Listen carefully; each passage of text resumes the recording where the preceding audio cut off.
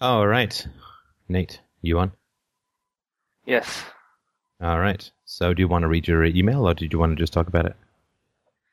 Yeah, let me read it because I think I described it pretty well. Thanks for taking the call, by the way.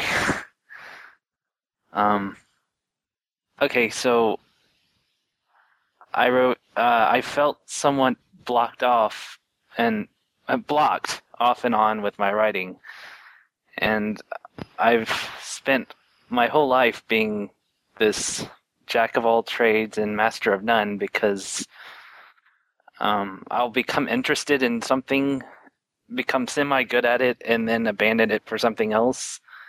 And the only thing that,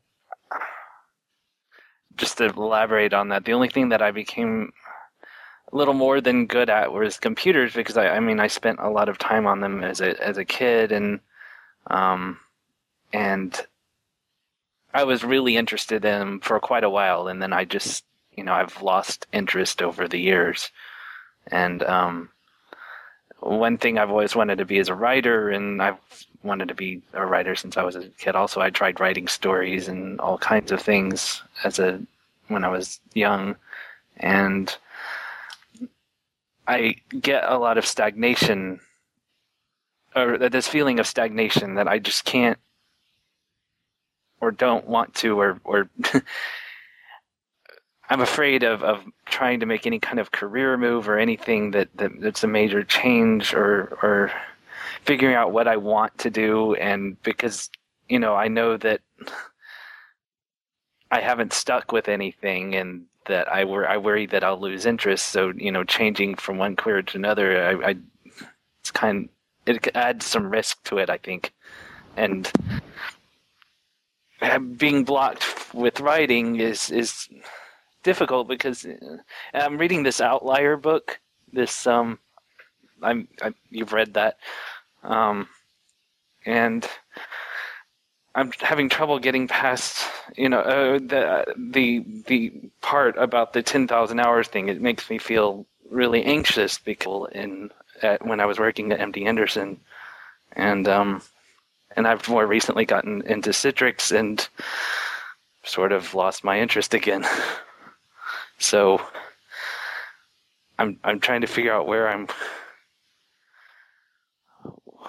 this is coming from, and I assume that this is something that comes from my history, just because that's where everything comes from. So,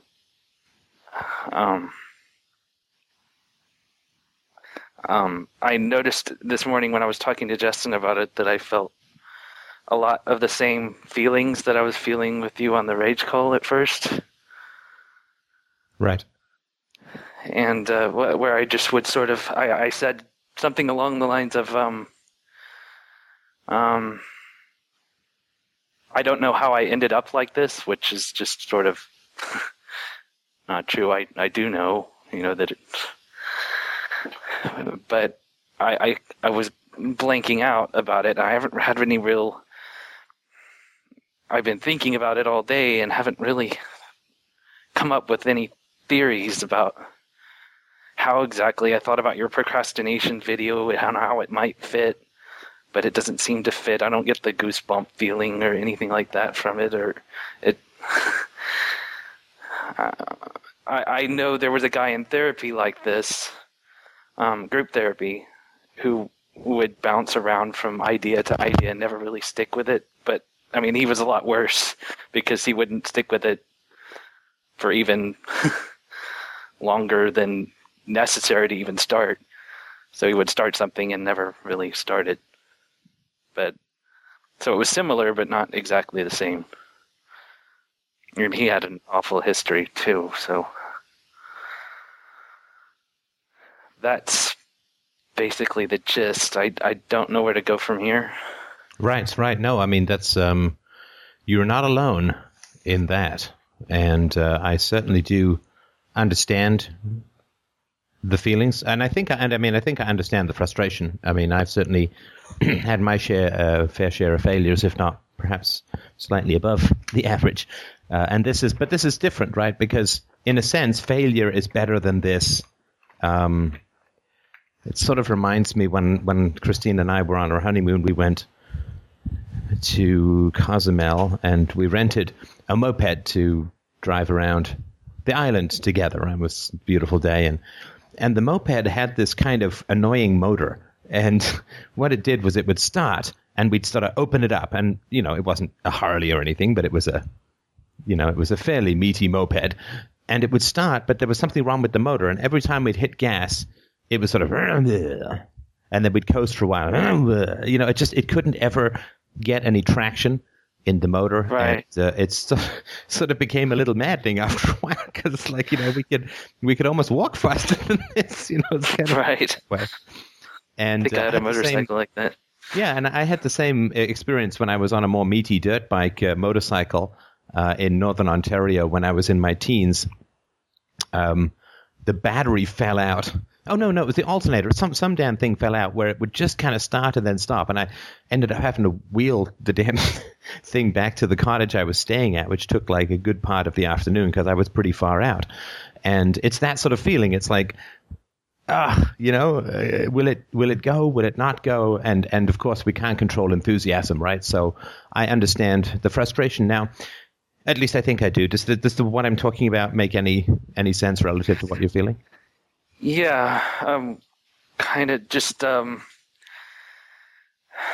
let me describe the feelings more, and maybe that sure, will please do. Get somewhere.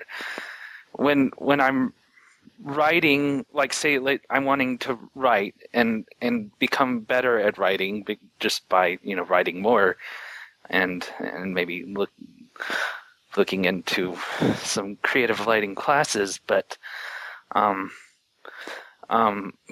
I had been given, some exercises to do by someone, kind of describing things in the room,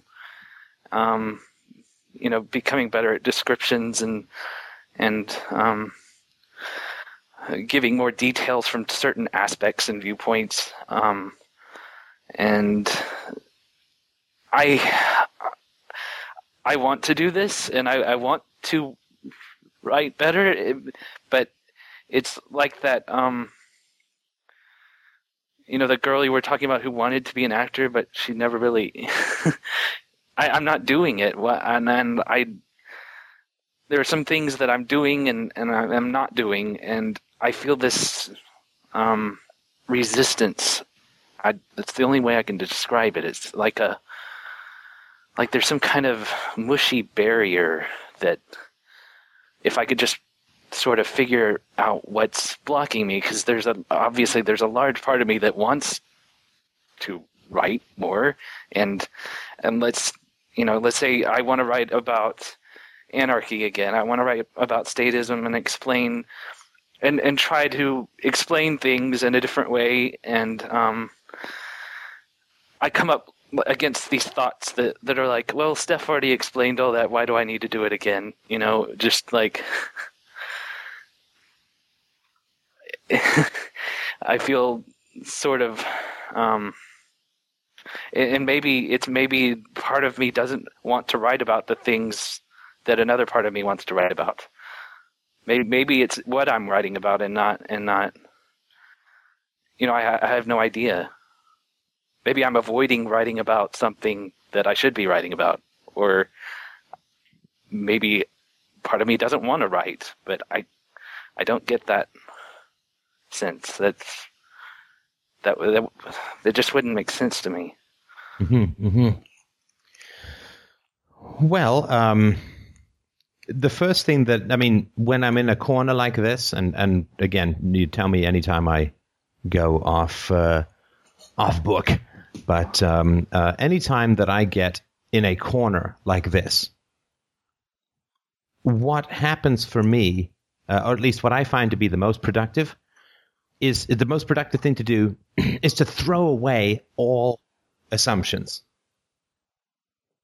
And I know that doesn't mean anything right now, but I'll tell you what it does mean in your context.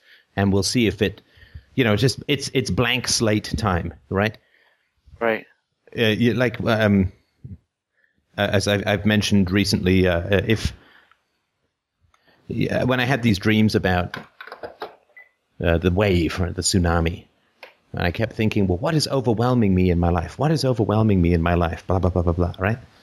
And I didn't solve the dream until I threw away that initial assumption that it was me who was being overwhelmed. You have to throw away, when you're really stuck, you have to throw away all of your assumptions and start with a blank slate, with no preconceptions and no judgments up front.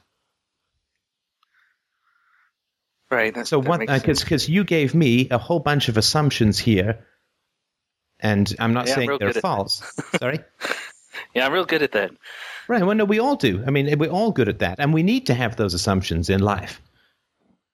But you gave me a whole bunch of assumptions, and just the ones that I noted were: I want to write.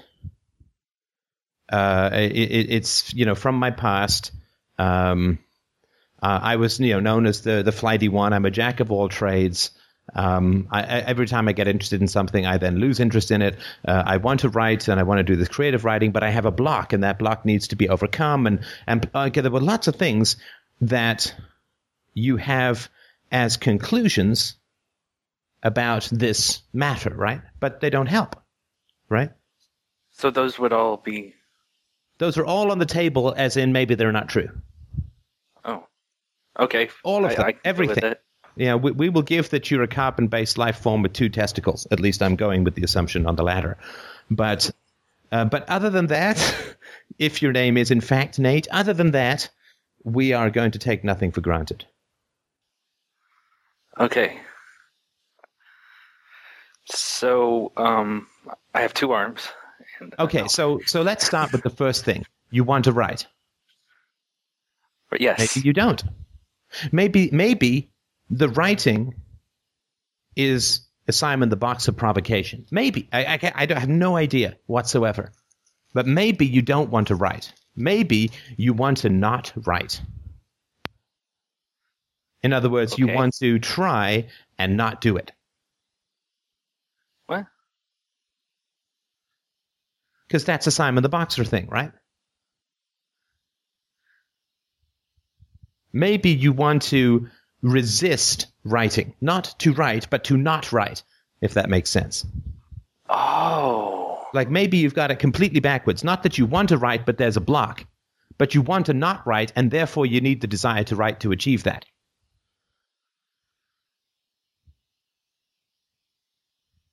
I mean, just look at it from completely the opposite way. It doesn't mean that the opposite is true, but it's a good place to start, and it will stimulate your creativity in thinking about the problem. But sorry, go on. Yeah, that I can see what you mean there.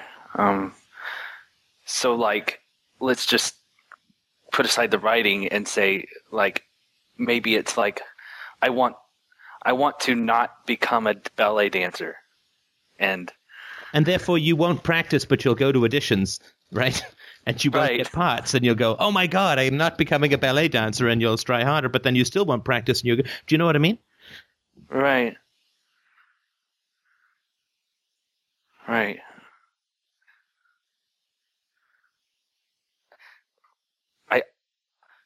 For some reason, I don't like the idea that I don't want to write. Right. Now, that could be because you do want to write, or because if you give up the desire to write, you lose the Simon the Boxer of being the guy who loses steam.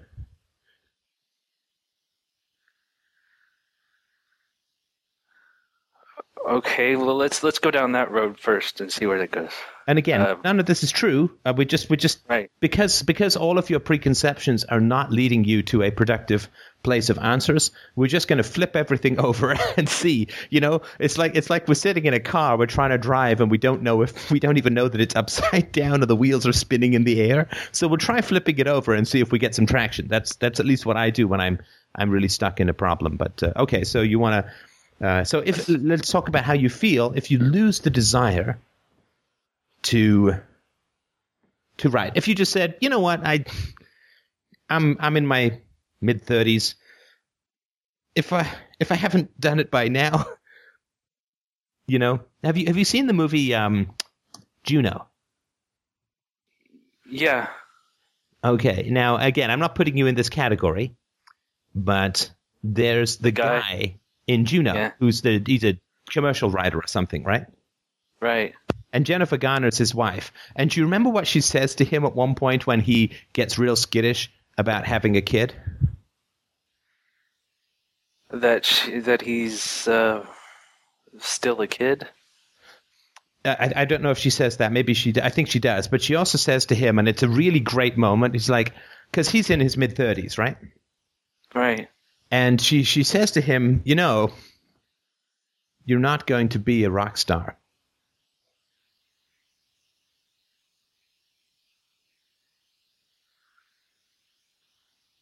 Yeah. And it's he wanted to avoid responsibilities, right? Because being a rock star would have been too much responsibility for him. He wanted to avoid responsibilities, so he kept this dream alive that he was going to be some kind of rock star. Not because, and he didn't take any steps towards actually becoming a rock star. He just kept it there so that he could avoid responsibilities. And I'm not saying that's your motive. I'm just saying that that's something that I remember from that film. Right. In other words, what he wanted to do was to avoid what his life actually was. Because he had this fantasy life that somehow his life was going to go through a radical change called someone's going to listen to one of my commercial jingles and give me a record deal. I'm going to go on the road and I'm going to open for Radiohead or something, right? Right. Now, he didn't actually pursue that, but he wanted... It was actually a mark of dissatisfaction with his life, right? I mean, he had a lovely house. He had an enjoyable career. He got to work from home. He had Jennifer Garner as a wife, and she's not 2 miles a bad road, right? So, you know, what's to complain about? Well, the complaint is, I'm not a rock star, right? Yeah. And he needs the complaint. And then when a child is coming into the picture, he runs away because he wants this rock star thing. But he doesn't actually want it. What he wants is an escape from, or a rejection or a repudiation or a dissatisfaction with his life as it is.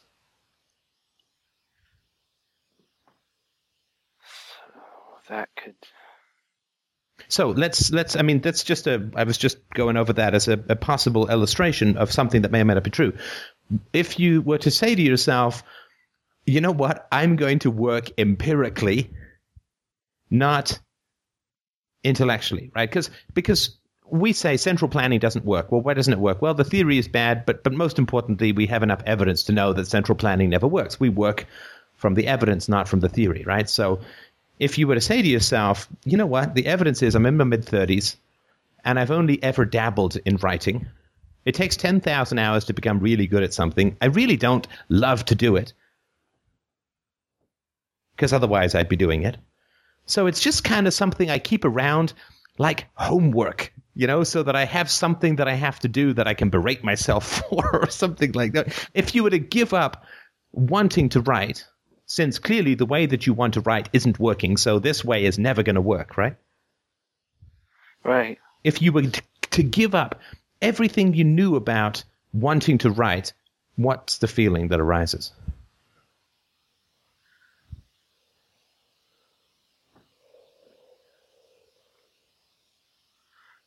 Trying to feel it.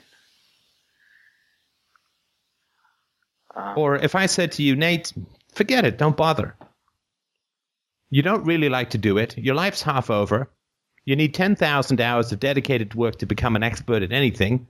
At your current rate, you might crank out a short story by the time you're 70, which will never get published, and you're just going to sit there berating yourself for not doing something you're never going to do and aren't very good at anyway.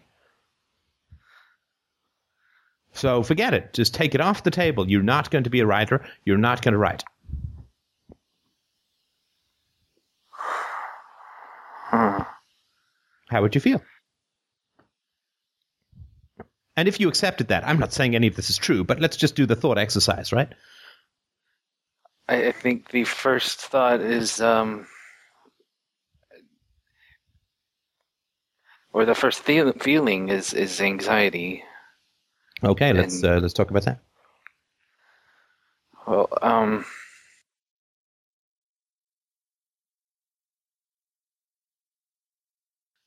it's something I can't say that it's not something I don't enjoy, because when I'm doing it and I have that flow, I can do it, and I've gotten feedback about what I have produced from it. No. You're going off on some other tangent here, right? Okay. You can't write. Drop it from your list. What do you feel? Your life has to be complete without writing. You have to be happy without having writing as a goal or an idea. Despair and anxiety. Okay, so don't tell me how you can write, because maybe you can. I don't know, right? I haven't read much of your stuff, and I'm sure you can. But let's say it's off the list completely. Tell me about the despair and anxiety.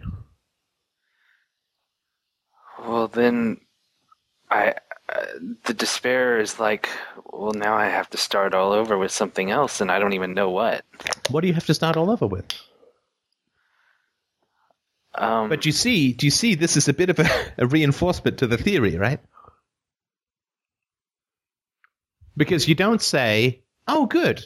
Well, if this is off the list, I could really relax.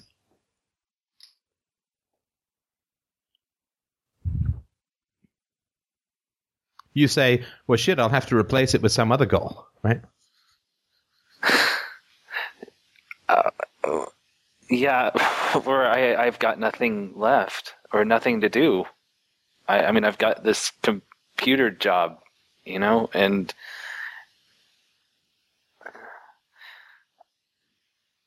I don't have anything else. You don't have anything else. Okay. All right. That I would want to do. I mean, I think about things like, okay, playing an instrument, and then I picture myself, playing the piano or something, and I just sort of feel uninterested and Okay, no, I understand that. Let's stay with the feeling about this. So, what does it mean to have nothing to do?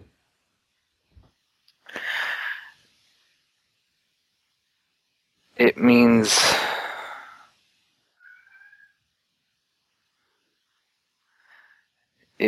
I leave. I have not. It means that I really just there's nothing to me, or there's nothing. I provide no value. Okay, and what does it mean to provide no value? What's wrong with providing no value? It means I'm worthless. Okay, what's wrong with being worthless? Well, it's a bad feeling. No, that's circular, right? Oh. Because if you say, well, it's bad to be worthless. Well, why is it bad to be worthless? Because when I'm worthless, I call myself bad, right? It's circular. Well, no, right? What's the objective problem with being worthless? With not contributing short stories or musical performances or articles about anarchism? What's wrong with being, what you call it, not producing things that you would say would be of value to others or whatever, right?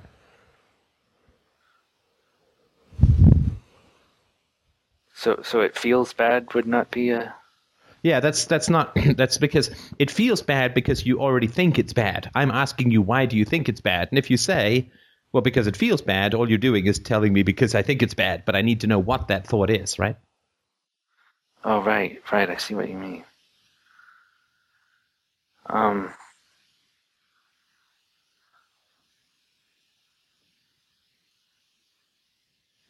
Like people will say, what is there to this guy?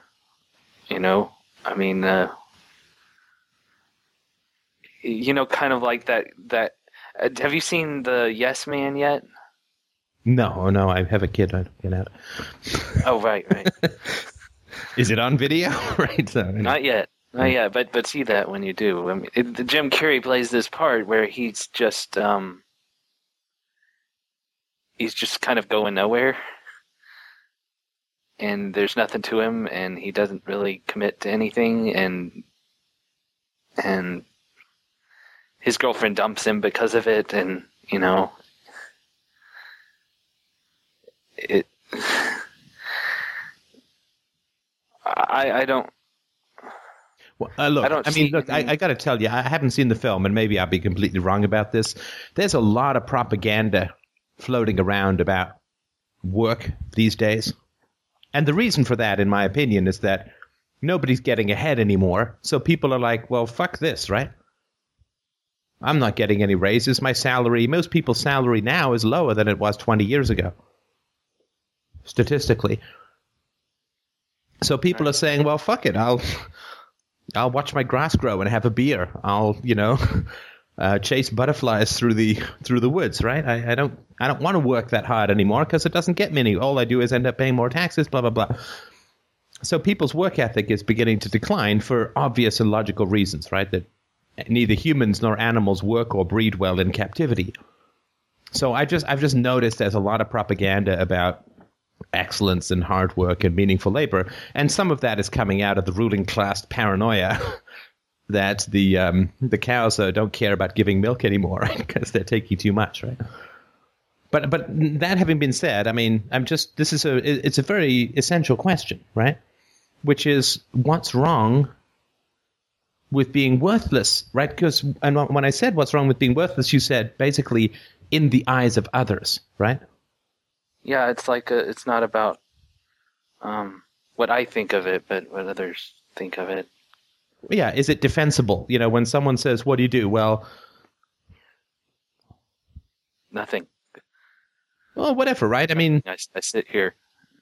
Yeah, I mean, it's just it's not an attractive quality, I think. Just like if.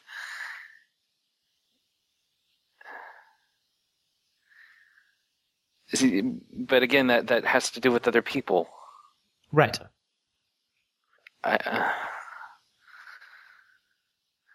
mean, if you were to say, I sort of put myself in your shoes, right? And I say, well, what I would do, well, I have an enjoyable career in IT, but I spend a good deal of my free time studying philosophy. I'm very much into self-knowledge. I go to therapy. I journal.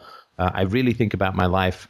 I am, changing my habits from dating destructive women to looking forward to dating healthy women. I quit using drugs. I've lost some weight. I'm exercising more. So that's, but really it's a study of philosophy and the self that is the most important thing to me outside of food and shelter. I mean, does that sound like somebody who has no value to the world? No, yeah, and Phil made a very good point in the chat this morning. That what are you talking about? You've probably spent way more than 10,000 hours with the studying all this philosophy. Chatting on the boards and debating and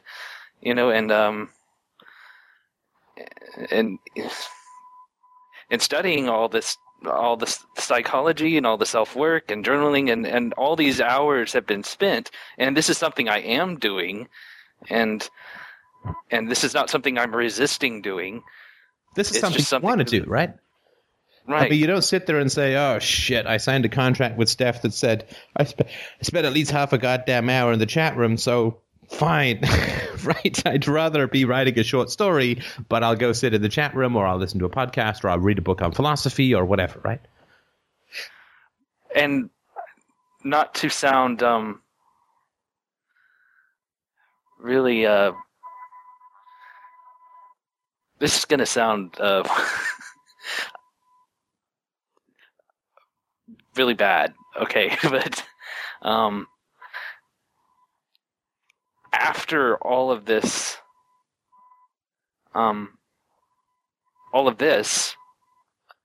Okay, that just doesn't work. I can't even say it without it, me seeing the ridiculousness of it. It's like, Sorry, mime it. I'll make something up. what? I'm still not a shaved cat. Sorry, go on. What does studying or learning philosophy, other than all that long list of things that you mentioned about, improving life and putting things into practice and all of this stuff,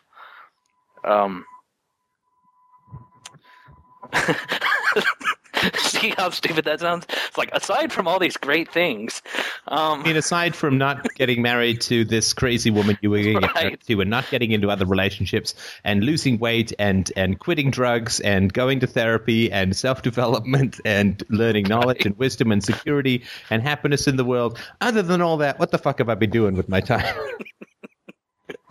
Like, what? I wanted to say, what does learning all of this? It's like the difference between learning and producing, I guess, is what I'm trying to point out. Is the like I'm going to school and I'm learning all this stuff, and but I guess the difference is that I'm putting it all into practice.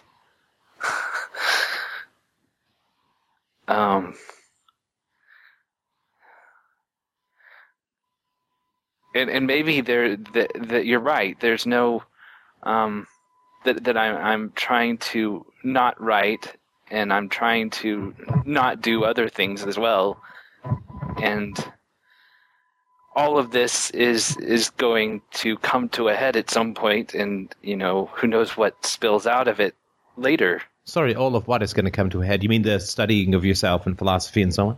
Yes, all of this work. Well, I can tell you one thing. It's not going to pop anything out if you think that you should be doing a writing, and it's just a way of silencing yourself, right? Right.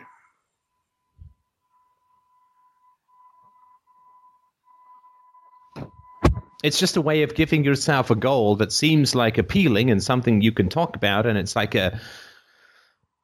once I learn how to juggle fire, I'll be happy, I don't really feel like practice. It's just a way of not enjoying the moment. Right.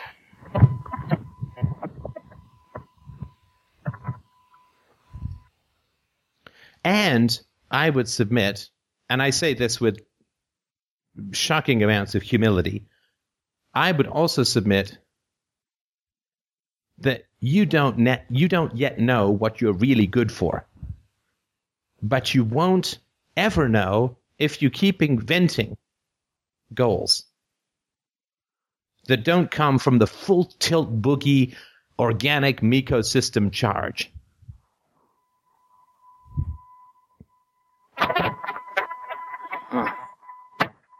And I say this, I don't want to talk about myself, but just to mention it, it's like, oh, I'm going to be an actor. Oh, I'm going to be a director. I even wrote a puppet show based on a Greek myth, the Greek myth of Prometheus, and did some directing on it. I mean, I'm going to be an academic. I'm going to be a software guy. I'm going to be an executive. I'm going to be, right? I was going to be a playwright, novelist, poet, all these things, right? And I would start with rushes of enthusiasm, and it would sort of peter out a little, or I'd have some success, and then it would sort of peter out, and so on, right? And that was the continual pattern. And then I took a year and a half off, and I didn't work. I worked on books. I wrote The God of Atheists, and so I worked on books, but I didn't know that wasn't a plan, like, now I'm going to be a writer, do or die. It was just like, this thing's been bugging me, I'm going to try it and see, and of course, what came out of that is Free Domain Radio, right? And that sort of stuff came out of that. This book, How to Achieve Freedom, I really wanted to write it before Isabella was born, because she sucks at taking dictation. It's more like drool and where's the breast, right? Oh, wait, sorry, that's me. But she's bad at it too. But I couldn't, and it just didn't come to me, and I'd sort of make plans. I had good plans for it. I started to write. It's like, nothing's happening. Forget it, right? And it turns out that it was damn good that I didn't write it last fall, but instead waited until this last while, because it's coming out like a demon, and it's great. We don't we're not in charge of these horses, right? Yeah, that's what I've noticed about when I do write something. It's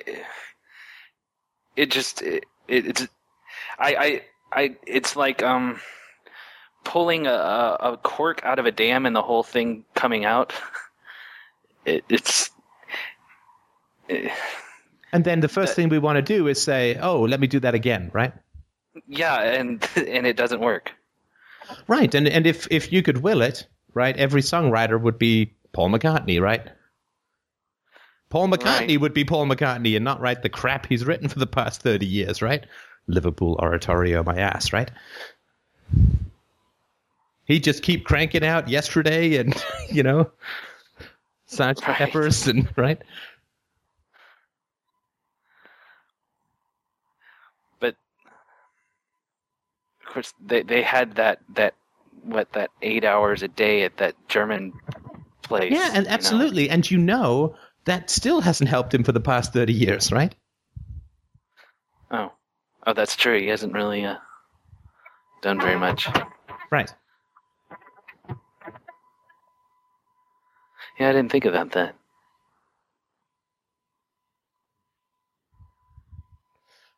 And we'll talk a bit more about your childhood in a sec if it's of interest to you, but this is my suggestion.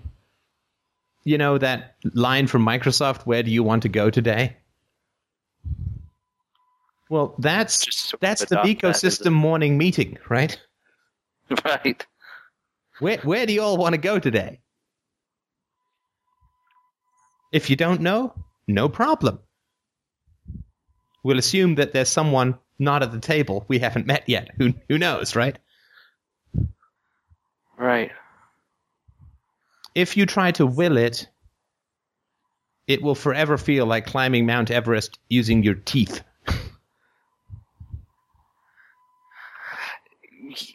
That's kind of it. That's like if I come out with something like an article or just a great post or something like that, or just a poem. Those rarely come out, but I get this sort of feeling that okay, and of course it has to do with everybody else. It's like this pressure of okay, what has he done for us lately, or what has he done lately? It's just he's a one-hit wonder. These kinds of thoughts run through my head. Right. And that has to do with taking pressure. Ownership for creativity and for taking ownership, and I mean sole ownership, for your life's purpose and meaning, and you don't have that ability, and it is destructive to assume that right in your life. Right, so what you do is you become sort of dictatorial, right, which is what you learned as a kid. So you say, okay, folks, the morning ecosystem meeting, right? You say, right, that's it. Everybody take notes. We're going to be a writer, right? Right, and we're going to produce one thing a week. Today we write, and here's the schedule, and here's what I want to do. All right? And some people raise their hands, and you're like, put your hands down. We're going to be writers. It's not a negotiation. In fact, I should have just made this a one-way conference call and left you people in the dungeon, where you should be cranking out short stories, by the way. You're right. It's not a negotiation. This is not a two-way street. It's not even a democracy. Now get back to work and build me some pyramids of art, right? You glistening slaves of mine, right? Right.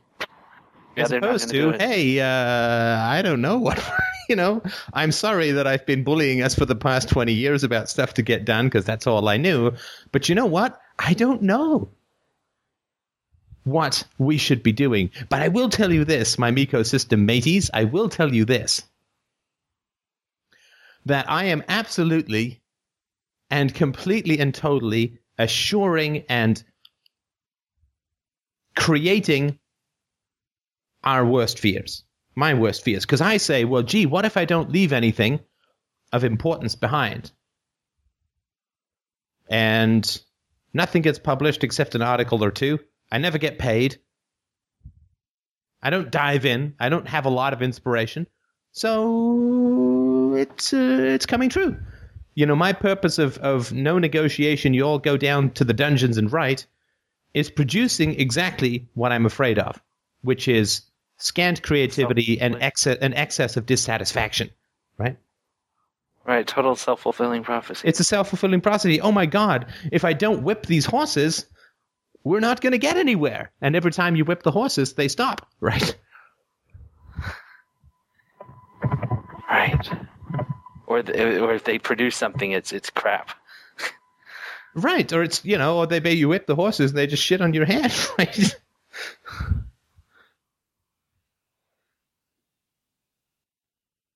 I was wrong about everything that I thought my life was supposed to be about. I mean, this is how retarded I was, right? And my Miko system was like, oh, fuck, just let him get it out of his system. We'll wait for podcasting. Just let him run around till he tires himself out and fails. And then we'll pick him up and give him some new inspiration.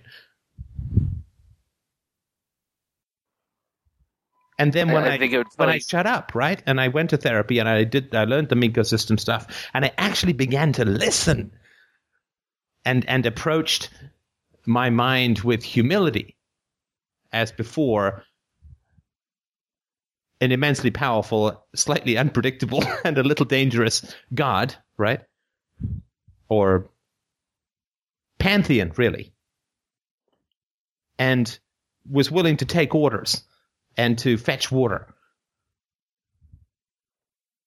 That's when I gained traction, when I stopped imposing and started listening. And to do that, I had to shut up for a long time. Sorry, go ahead. Why do you think that... I asked Greg this the other day, and why do you think that... he never answered, but why do you think that going from one extreme to the other is... Like, you go from this dictator to a servant. Like, why not down to the same... Like, you're just another equal voice at the... I've become an equal voice. I've become an equal voice. But the reason that I needed to do that was I needed to gain the trust of the Miko system. Oh. Right? So I needed to balance that because I treated them as slaves. And so I needed to become a slave so that I knew what it was like, so that I made my restitution, right? So that I apologized and, you bear the burden, right? So that you gain the trust, right? That's right. That makes sense. I mean, if someone's been beaten down on you for 20 years, then walks up to you and says, I think we should be equals, what are you going to feel, right? Not too pleased, right? No, that would piss me off. It's kind of annoying, right? Why.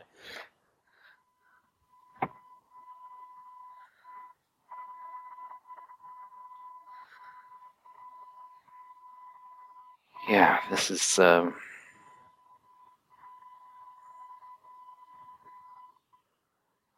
going to be very helpful, I think. I just need to stop saying I'm going to be X and just leave it at I don't know for now, I guess. And then let them tell me. Oh, that sounds enthusiastic. I know it doesn't sound very enthusiastic. Walk into a dark jungle, blindfolded, rubbed down with Uncle Ben's marinade of tiger, and I'll just see what happens. Right? Bye, leg. Right. Yeah, that sounded Look, what you're doing isn't working. Right. It's not working, and I can guarantee you it hasn't worked. How long has it not worked for? For as long as I've been doing it. Which is? God, 4 years now or so, 5. Break. Give me a small. Off and on for a couple of years at a time I don't know, since I was 9, 8. Since I could write, at least. Right, but you told me about your IT career, right? You learn stuff, you lose interest. How long's that been going on? Oh, right. Let's see, when did I lose interest? Probably around 26 years old. Okay, so coming on for a decade or so. And what about women, right, that you date and then become less enamored of or lose interest in or become averse to? How long's that been going on?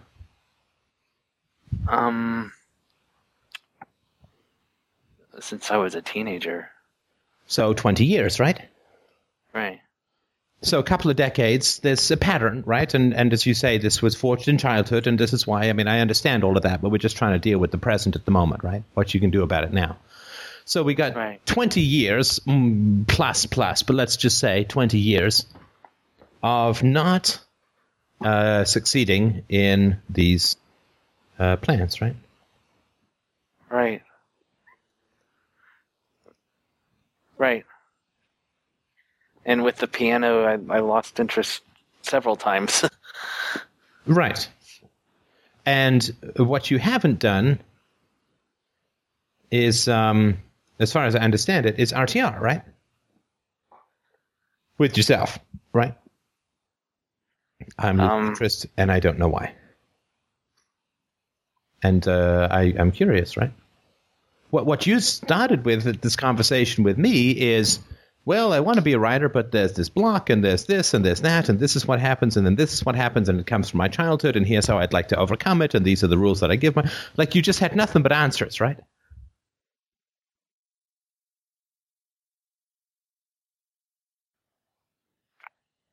Yeah. I there are moments. That's basically I revert back to that constantly, and we all do. Like, again, this is not criticism. This is natural, right? Given how we're raised, right? I mean, none of us are. I mean, even if we had good parents, we're just ordered around like a bunch of sheep for 14 years in public school, right? So, I mean, we all have this issue, right? Yeah, I think when I do ask myself that question, I tend to back away from it, because then there's this anxiety of, well, what if I end up finding out that I don't want to be a writer, or... Well, no, that's not the anxiety. That's not the anxiety. Because if you end up finding out you don't want to be a writer, and you actually end up gaining relief and happiness and liberating yourself for other things, that's not bad, right? I mean, it'd be kind of terrible to waste another 10 or 20 years struggling to write and feeling bad about it and not really getting anywhere. I mean, that would be a pretty bad way to spend your life, right? Right. So that's not accurate. Yeah, no, it's the anxiety of not having a plan, because not having a plan requires self-trust, right? It's like those trust exercises we used to do in theater school where you'd fall backwards and people would have to catch you. Or we did one where we would cross an entire gym floor by climbing over people who would then, after we climbed, they'd go to the front, and it would be like you'd be on this rolling human caterpillar mountain climb. And it's weird, right? To try and do that. It's all these trust exercises where you're blindfolded and you've got to figure out things, and you've got to trust that, you know, if you fall, you'll be caught, right? And in fact, you'll then fly, right? Yeah, having no plan causes me loads of anxiety. Right. And that is important. And here's where we get to the childhood stuff. Okay. Focusing on external approval, validation, value, worth, or, you know, all the stuff that we used, right? Which, when we broke it down, turned out to be the opinions of others, right? Right. Why did your parents oppose your deepest instincts? and substitute these little annoying mosquito flying around your head perpetually plans instead. Because they didn't conform to their what they want other people to think. Well, that is a remarkably bloodless answer. And I will tell you, if you like, why I think your parents opposed this, knowing a little bit as I do about your history. Okay. Because deep down, my friend Nate, your instincts are a tiger that would have clawed them down. Them and their circle and their God and their government and their souls. Because, as you said before, you hated them, right? Yeah. You hated them, you feared them, you loathed them, you wanted to rend them. Right, yeah. And you have to be kept away from that tiger.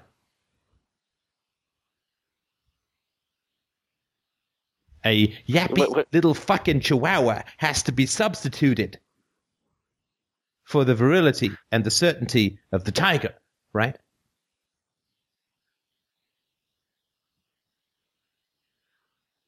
For some reason, I feel sad. What does that look like in non-metaphorical terms?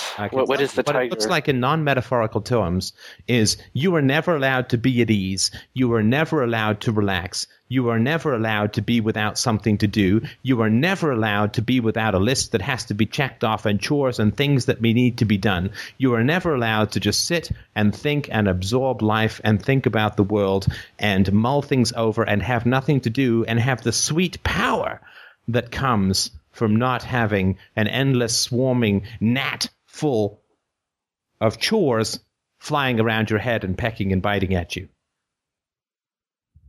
And interferences and stresses and the management of others and the eruption of the emotional intensity of others out of nowhere. And then when you're out of sight of your parents, society is more than happy to substitute the bullies of other abused children. Or, failing that, a festering conscience God who is constantly reading your mind and painting your forehead with the red letter of sin, right? That you're never allowed to be at ease within your own skin. You're never allowed to sink and settle into your own consciousness and to learn to trust and listen to the murmuring of your deepest instincts, because that rends society apart as it stands. You always must be busy. That is the essence of all tyrannies. Wow.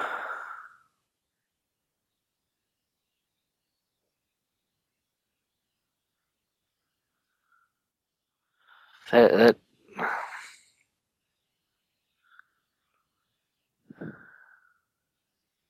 it fits.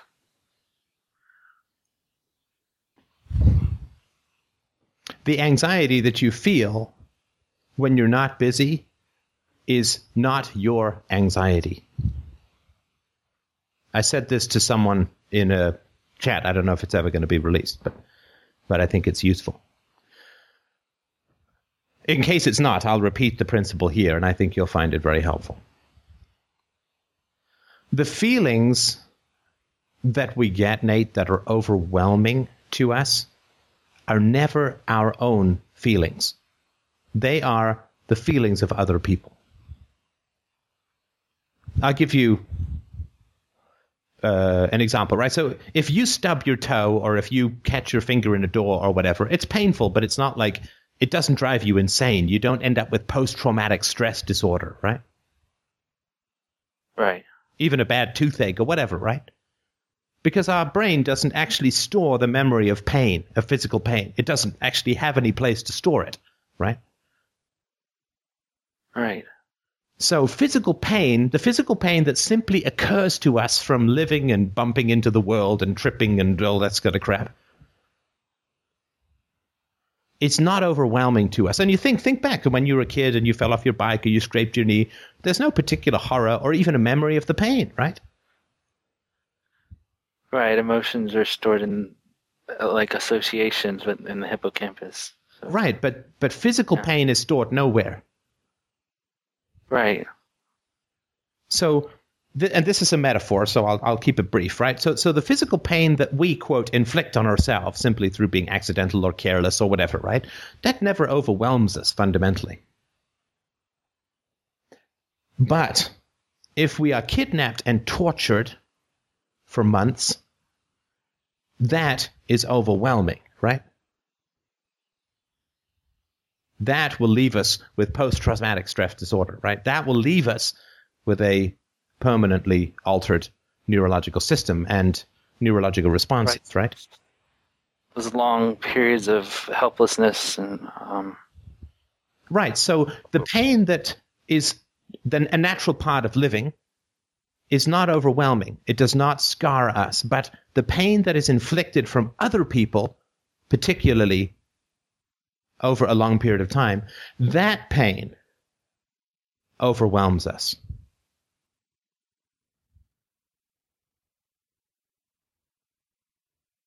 In the same way, every emotion that we feel is overwhelming to us is other people's feelings. I'm not quite... I'm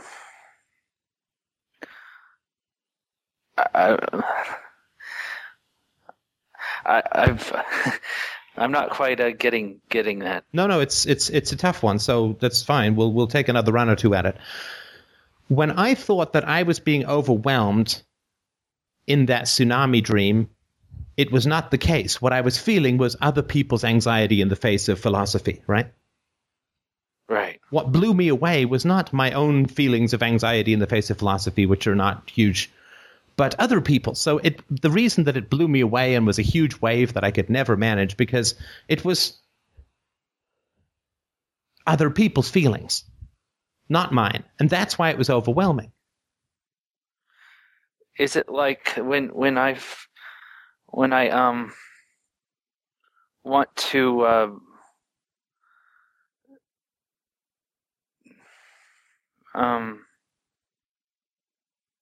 express like a personal preference or just sort of assert my preferences in any way with people, the overwhelming anxiety I feel with that is that that's their feeling.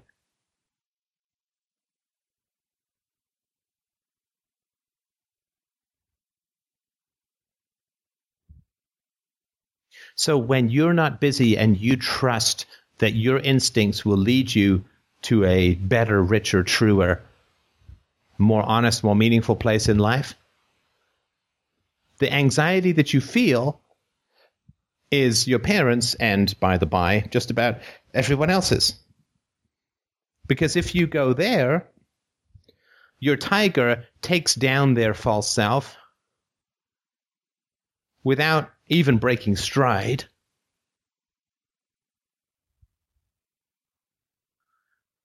what does that look like from like their perspective? Like if I were my parents, or if I were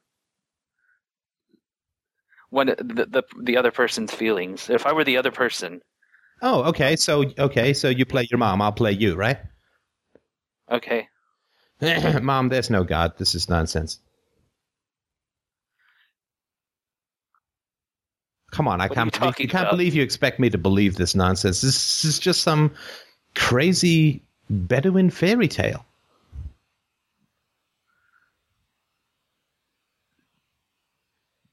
That's hard to do.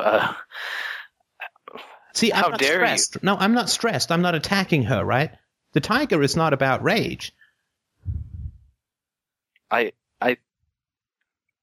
get the sense that she would get really angry and right. So she would get angry, shocked and and the attacked. tiger says, "Well, the fact that you're getting angry just proves to me that you don't believe it at all." Right? Because if I say to my math teacher 2 + 2 = 5, they doesn't start screaming at me. The fact that you're screaming at me only proves to me that you don't believe it either. And I think you should grow up and face the real world and stop inflicting these hideous little pitiful fairy tales on children. It's a pretty cowardly way to shore up your own doubts.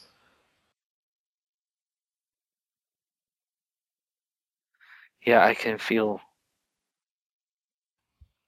Do you feel how overwhelming that would be to your mother? How staticky, like somebody just loosed a cage full of vultures on steroids in her brain? It's disintegrating. It feels like they're falling apart.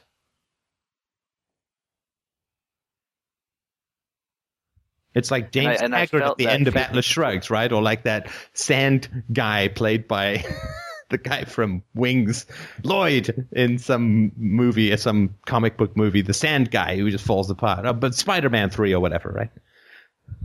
Right.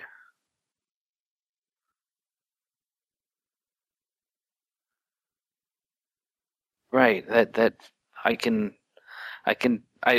for brief moments I can put myself in her head and feel that anxiety. Yeah, I mean, the last conversation that I had with my mother, when I just said to her, "Mom, I feel," and I wasn't enraged, I wasn't angry even, I was just, I was just tired of hearing about how the doctors were poisoning her and the insurance companies were out to get her, and this is all she had talked about for years, pretty much. And I just said, I'd like us to be able to talk about other things, because there's just one topic and we keep going round and round. I'd really like to have the flexibility to talk about other things, because it's not fun for me to have just one topic, and it's your topic, and it's not a topic that I can participate in. Right? Oh, she would perceive that as a huge attack. Oh yeah, she went insane, right? Right. Because I've been able stop using me, right? Right. Like if I go read, I've done this before. If I go read my website or one of my articles and pretend that I'm my mom reading it, like if she were to go to my website and read something, I can feel what she would feel reading what she reads. Right.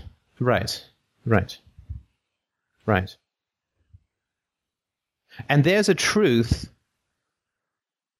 that these little distractions and plans and lists and chores that you set up for yourself, there's a truth that you need to get to, that the world desperately doesn't want you to get to.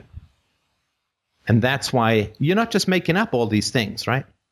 About value and utility and worth and meaning, and right? No, these are the messages I get from everywhere. Right. From every nook and cranny of society. Right.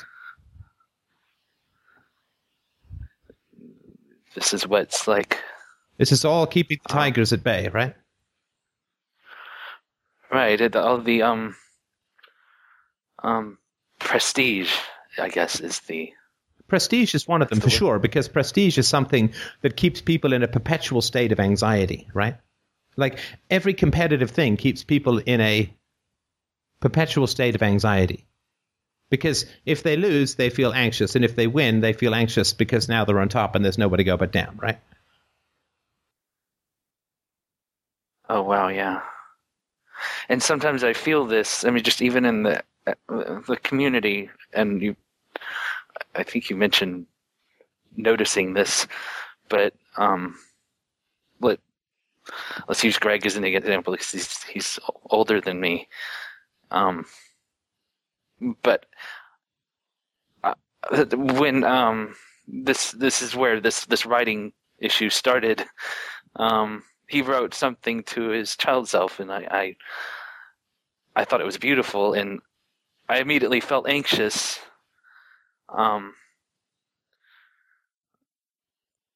Because I felt that, now I have to do it. And will I do as good a job? And maybe his job will be better. And what does that mean? Right.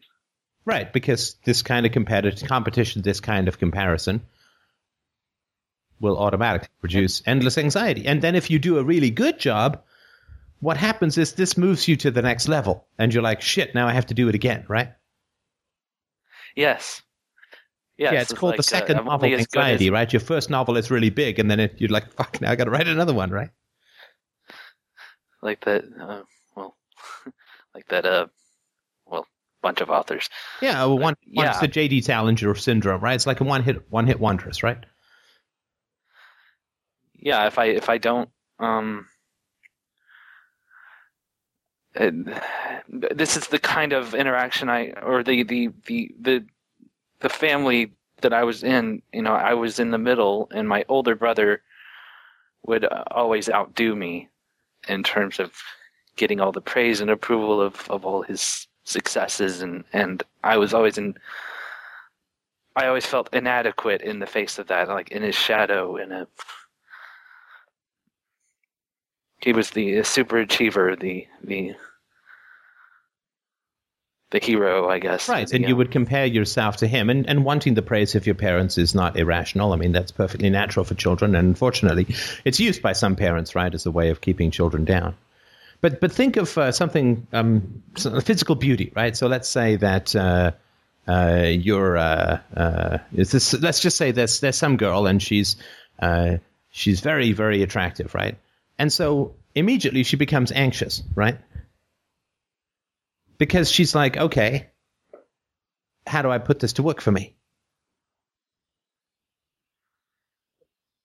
Immediately she becomes anxious when? Well, because she says, okay, how do I put this to work for me? I think Shania Twain, right? This country singer, right? Or pop singer. She does a bunch of different stuff, right? So she was born in Timmins, which is one of the armpit towns of Northern Ontario, right?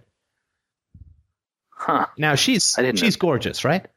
And kind of, I don't know. I mean, no matter what your taste, she's a damn attractive woman.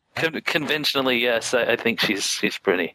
Right, she doesn't have the nose rings and ringed African neck extensions that you like, but for mainstream taste, she's right. Right. Right. And so she's sitting there in Timmins, and she's like, well, fuck, I can't stay here, right? Because I'm gorgeous, right? And I can sing, right? Right. So now she's got to go and try and make it in L.A. or Nashville or whatever, right? And she's like, oh, shit, well, I guess I could be a model, right? So she goes out and she starts doing modeling, right? Now, modeling, it's not like the beautiful people, even people as attractive as she is, are beautiful people. They go out, they start modeling, and it's like, well, now I'm competing with all the other beautiful people, right? And if you and I get a pimple, we're like, who gives a shit, right? I'm not going on a... Right? But if they get a pimple, it can cost them $5,000, and they might never get called back by that person, right? Yeah, that's terrifying. That's ridiculous. That's horrible. Right. Imagine if you cost you $5,000 every time you got a pimple, it'd be horrible, right? There's just no control over any of that. That would there's some, but not a huge amount. Or like eating, right? You've got to do a swimsuit shoot, and you're bloated from your period, right? I mean, it's not like this beauty then leads to a stress-free life. And then you turn 25, and it's like, well, fuck, now nobody wants to hire me. Right? What do they say in Hollywood about actresses, right? There's the ingenue. There's only 3 ages for actresses in Hollywood, right? The ingenue, like the leading romantic young lady, the ingenue, the district attorney, and driving Miss Daisy. That's it. There's only three. They don't care about anybody else, right? Mother, maiden, crone. There's nothing right? in between.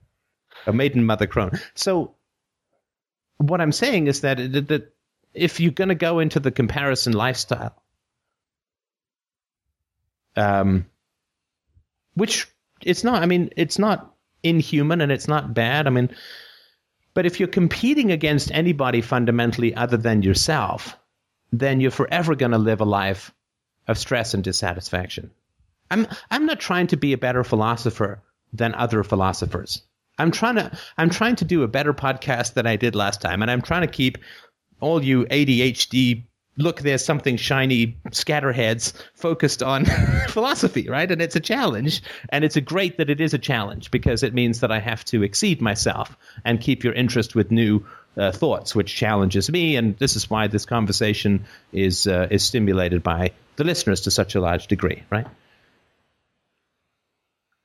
I'm not trying to compete against, I'm not like, oh man, I got to beat Rand. Or there's some contemporary philosopher who came out with some great idea, and I'm like green with envy or whatever, right? That's pretty. That's you said something quotable. I'm gonna have to go back and write that down. The not trying to compete with other philosophers and trying to. Well, my best. Tell me if maybe I've missed it. I mean, have you ever gotten that sense that I'm like, well, this totally beats Nathaniel Branden in terms of psychological insight, or this is, I'm smarter than. I mean, I'm constantly praising other thinkers and, deferring to the brilliance of so many other people. I mean, I'm not in competition, right? Right. I mean, I've had podcasts where I'm trying to help other people set up their own podcasts, right? Yeah, I've never gotten that sense from you. No, I'm really not trying to. I'm not out to get Grammar Girl, right? If you know what I mean, right? Right, and very paradoxically that seems to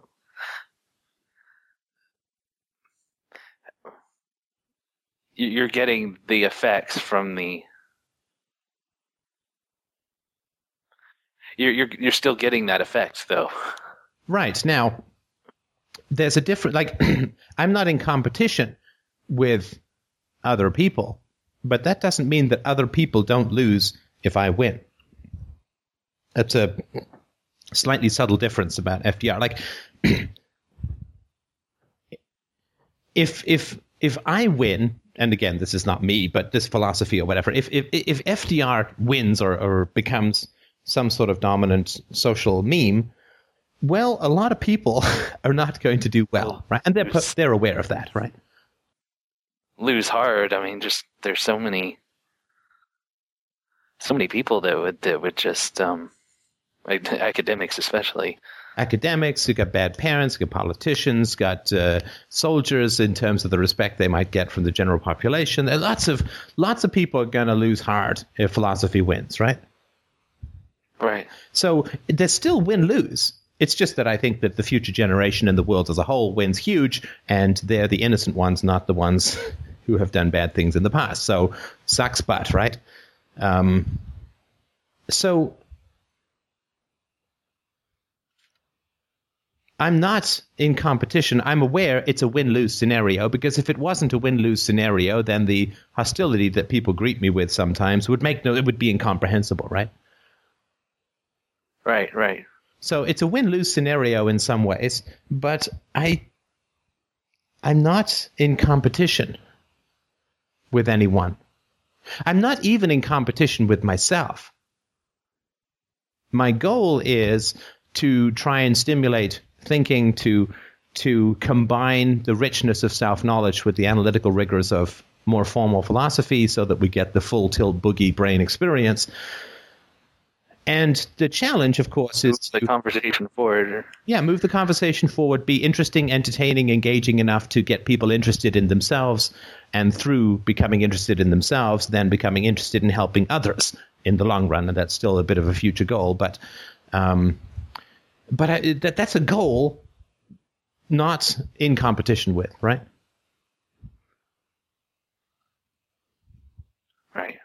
And because my goal is to spread truth, if someone else comes up with a better way of spreading truth, I don't lose. It's kind of an altruistic thing, in a way. Well, that's a loaded word because of the objectivist thing, so I don't want to go down that road if you don't mind just now. It's complicated, and let's not go too far off, although, no, I've gone a little bit far afield. But if you don't have that goal, right, if you don't have that goal, then you don't have flexibility, right? So you need a goal in your life, Nate, that is not specific to writing. Because writing is not a goal, right? It's a means to an end, right? Yeah, a means to getting ideas out, or a means to, at least as far as my big desire, which was what drives me in this conversation, it's what keeps me in it, and it's what, the changing the, saving the world, that whole thing. Helping people, right? Yeah, helping people. Helping people. Now, I would submit that you don't know how to help people yet. And the reason that you don't know how to help people yet is because you think you know how to help people. And you don't. And you don't connect writing with saving the world. I guarantee you that. I guarantee you that. Because if you knew, if you wrote a short story tonight, no matter how good or how bad, 100 people would not be shot. You would write that short story, right?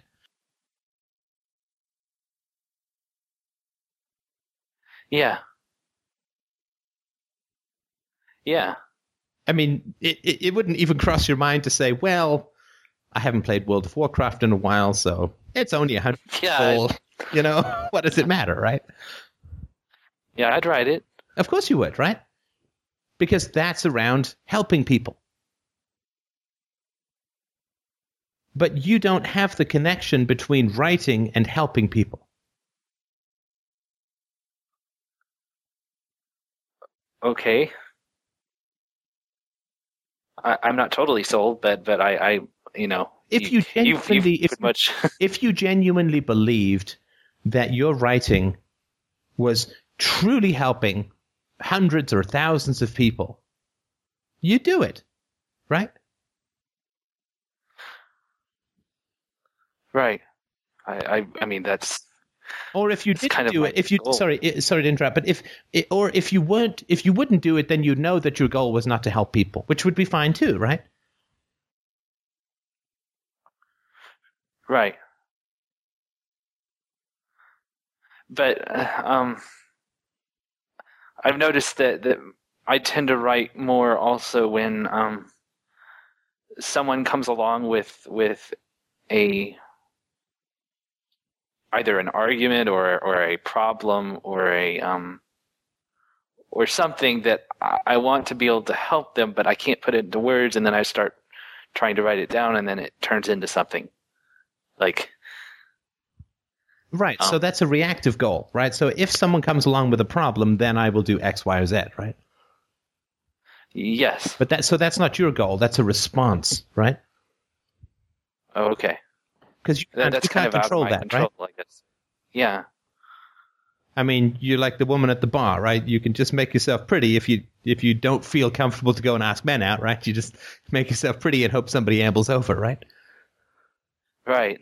And you have no control over that. Yeah, so you can't control that goal, right? Huh. And that's what I mean when I say this as a knowledge. What is your goal? And you don't have to answer this, and it would be ridiculous to try. But I can guarantee your goal is not to write. It's like saying my goal is to podcast. Well, lots of podcasters out there, right? They all have the goal to podcast, right? That makes a lot of sense. And the goal comes from the ecosystem. And the goal comes when you are receptive to yourself, Nate, when you sit down with that morning ecosystem meeting and you say, I'm sorry. Somebody had their hand up 20 years ago and I never took the question. I'd like to start now, right? Because when you are receptive to yourself, you can then be receptive to others, right? Because this is something that's missing from some of the long-time listeners, right? Is to be the blank slate. To just keep asking questions to, because I see this happen in the chat room and where somebody will ask the things. Sorry, go ahead. I was just going to say that I've noticed that some of the things I don't do for myself, I don't do for, like, if I don't have patience for myself, then I don't have patience for others. Right. And so somebody will say, I'm upset about something, and then somebody will say, they'll ask a question or two, and then they'll stop, or they'll get distracted, or they'll say, I'll be right back, or they'll get annoyed, and they'll say, well, now I feel annoyed, or whatever, right? Yeah, I've seen that. That's pretty constant, right? I've not seen, at least to my memory, and who knows, right? I've not seen somebody really go through more than 3, maybe 4 questions, and then you can see if there's sort of like an agenda, like they're trying to lead the person to something. Right, I've seen that too, and I think I've even done it a few times. Yeah, we all have. I mean, I have, but the important thing, if you really want to help people, you have to just be receptive to them, right? Yeah, and I've had the best luck when I just sort of throw all conclusions about what their problem is, or what the answer is, or out the window, and I just sort of ask them, and I've noticed that it kind of ends up resolving itself, or they figure it out while they're talking to me. Right. I mean, tell me your experience of this conversation. I've mentioned a few things about myself, but I don't think I've made the conversation about me, if that makes sense. No. It's all to try and bring something over to you. Right, and yeah, when you do, it's anecdotal, and it's supposed to be illustrative, and it's also supposed to remind people that I'm not perfect, right? I've made 6 million mistakes, and will probably make 6 million more, but to rehumanize, right? I don't want anyone taking guru quotes, right? So I'm focused on communicating to you, and I start by listening, right? Let you talk for 10, 15 minutes or whatever long it was, make some notes, see how I feel, see what I'm moved by and what I'm not moved by, and what I'm bored by, because I assume that not because I want to tell you what I feel, but because I assume that is important, that I'm feeling what you're not feeling, right? Yeah. And that's kind of being a blank slate, give me honesty, RTR. This is, what my experience is. This is what I think. And what you're getting at is you're saying that I need to do this each morning for myself. Yeah. Where do you want to go today? I am no longer in charge. I am just at the table. I'm not the secretary. I'm not the chairman of the board. I'm just at the table. And I need to just throw all, either throw all the options off the table or take them all off, or just, I don't have to do anything at all. Well, you have to earn back the trust, right? Right. Which means they're in control. It means, just listen for a while. Right.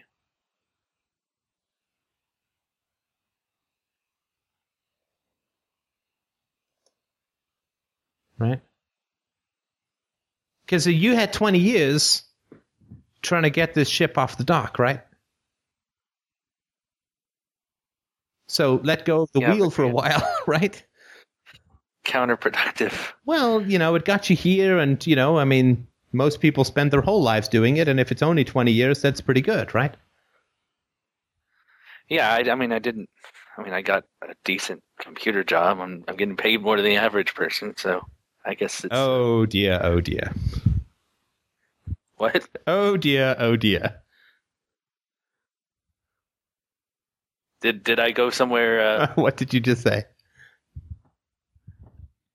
I was just saying that I didn't do a horrible job. And then what did you say? Dictating. What was your proof? That I got a decent computer job and I get paid more than the average person. Uh-huh. Yes. Comparing. Was that right? Comparing myself? Yes. Right, which means then the next time you run across someone who's making more than you are, then I have to top that, right? Well, then you feel like deficient and right.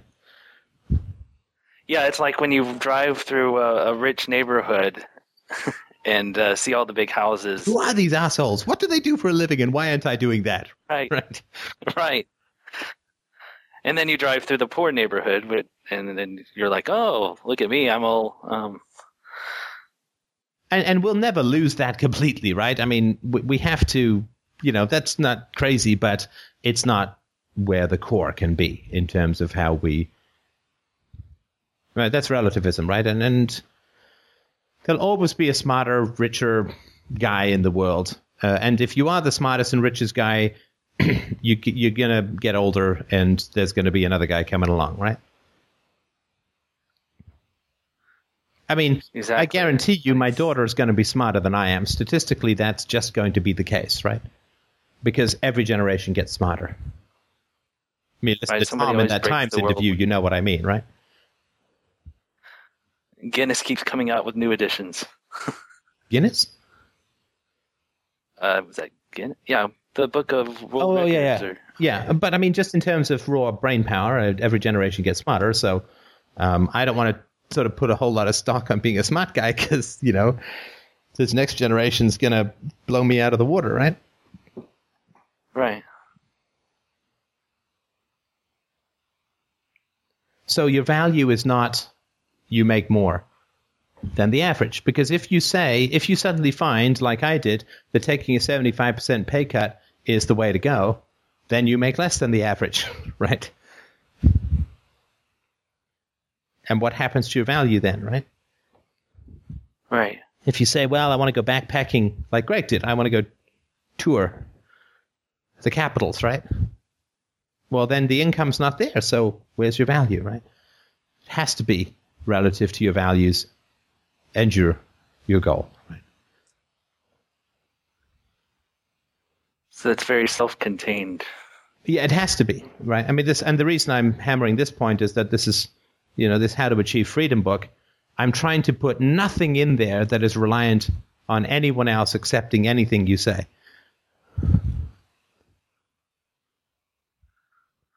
I'm looking forward to that. Yeah, I think it'll be helpful.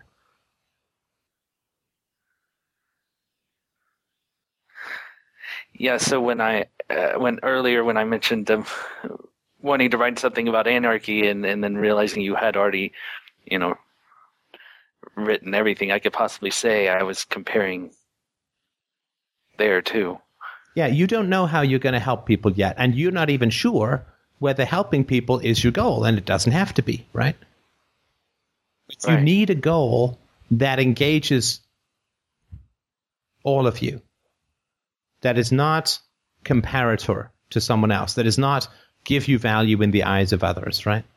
This is authenticity, right? This is the meaning of life stuff that I was talking about. I mean, you need something that is going to engage as much of you, is going to be challenging but not overwhelming, is going to be something that you can sustain, is going to light you up, is going to make you enthusiastic. I don't know what that is. It could be Aztec architecture in popsicle sticks. I have no idea, right? But we know one thing for sure, that 20 years of you pushing at this boat hasn't got it out of dry dock, right? So you need to stop pushing and you need to start listening, because you can't get this boat out of dry dock on your own. It takes a team. And you might not even be in charge of that team for a while, right? You might be lucky to be some guy pushing at the barnacle-encrusted hull down there in the bilge pump area, right? But that's still better than you just pushing, or you steering and not getting out of dry dock at all.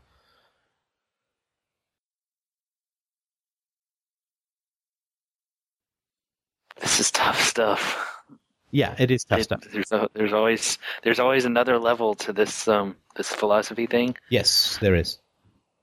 There is, but it's all the same principles, right? It's just another level that is really, really. I mean, I want you to be happy, and I don't want you to be frittering around doing stuff and bullying yourself and being pleased and then displeased with yourself. And I mean, I want you to have the kind of life that gives you the kind of self-love and self-respect that will innately teach someone else how to love and respect you and get you the partnership that you deserve in life when you have that. That's another perfect quote. You know, it's like the guy who writes a 10,000-line poem. At least one of those lines is going to be good. And in a 90-minute call, I hope to at least come up with one decent line. Well, yeah, you've come up with several. Actually, I just haven't pointed them out every single time. Well, was this? I don't want to go overboard because there's a huge amount of stuff to process. But was this helpful, useful? Is this what you were looking for in terms of? Quite so. Yeah. Oh, good. Very, very enlightening. What about your conversation with me? Was it? Oh, it's great. I mean, your acceleration past, the baffle gap that you had earlier in our conversations. You accelerate past that stuff fantastically.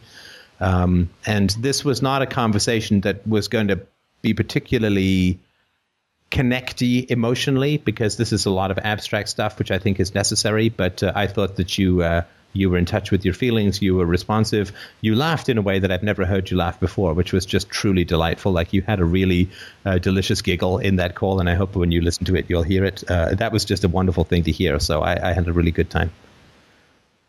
Oh, thanks. Well, thanks a ton for another great call. All right, man. Well, I'll send you a copy of this. Let me know what you think.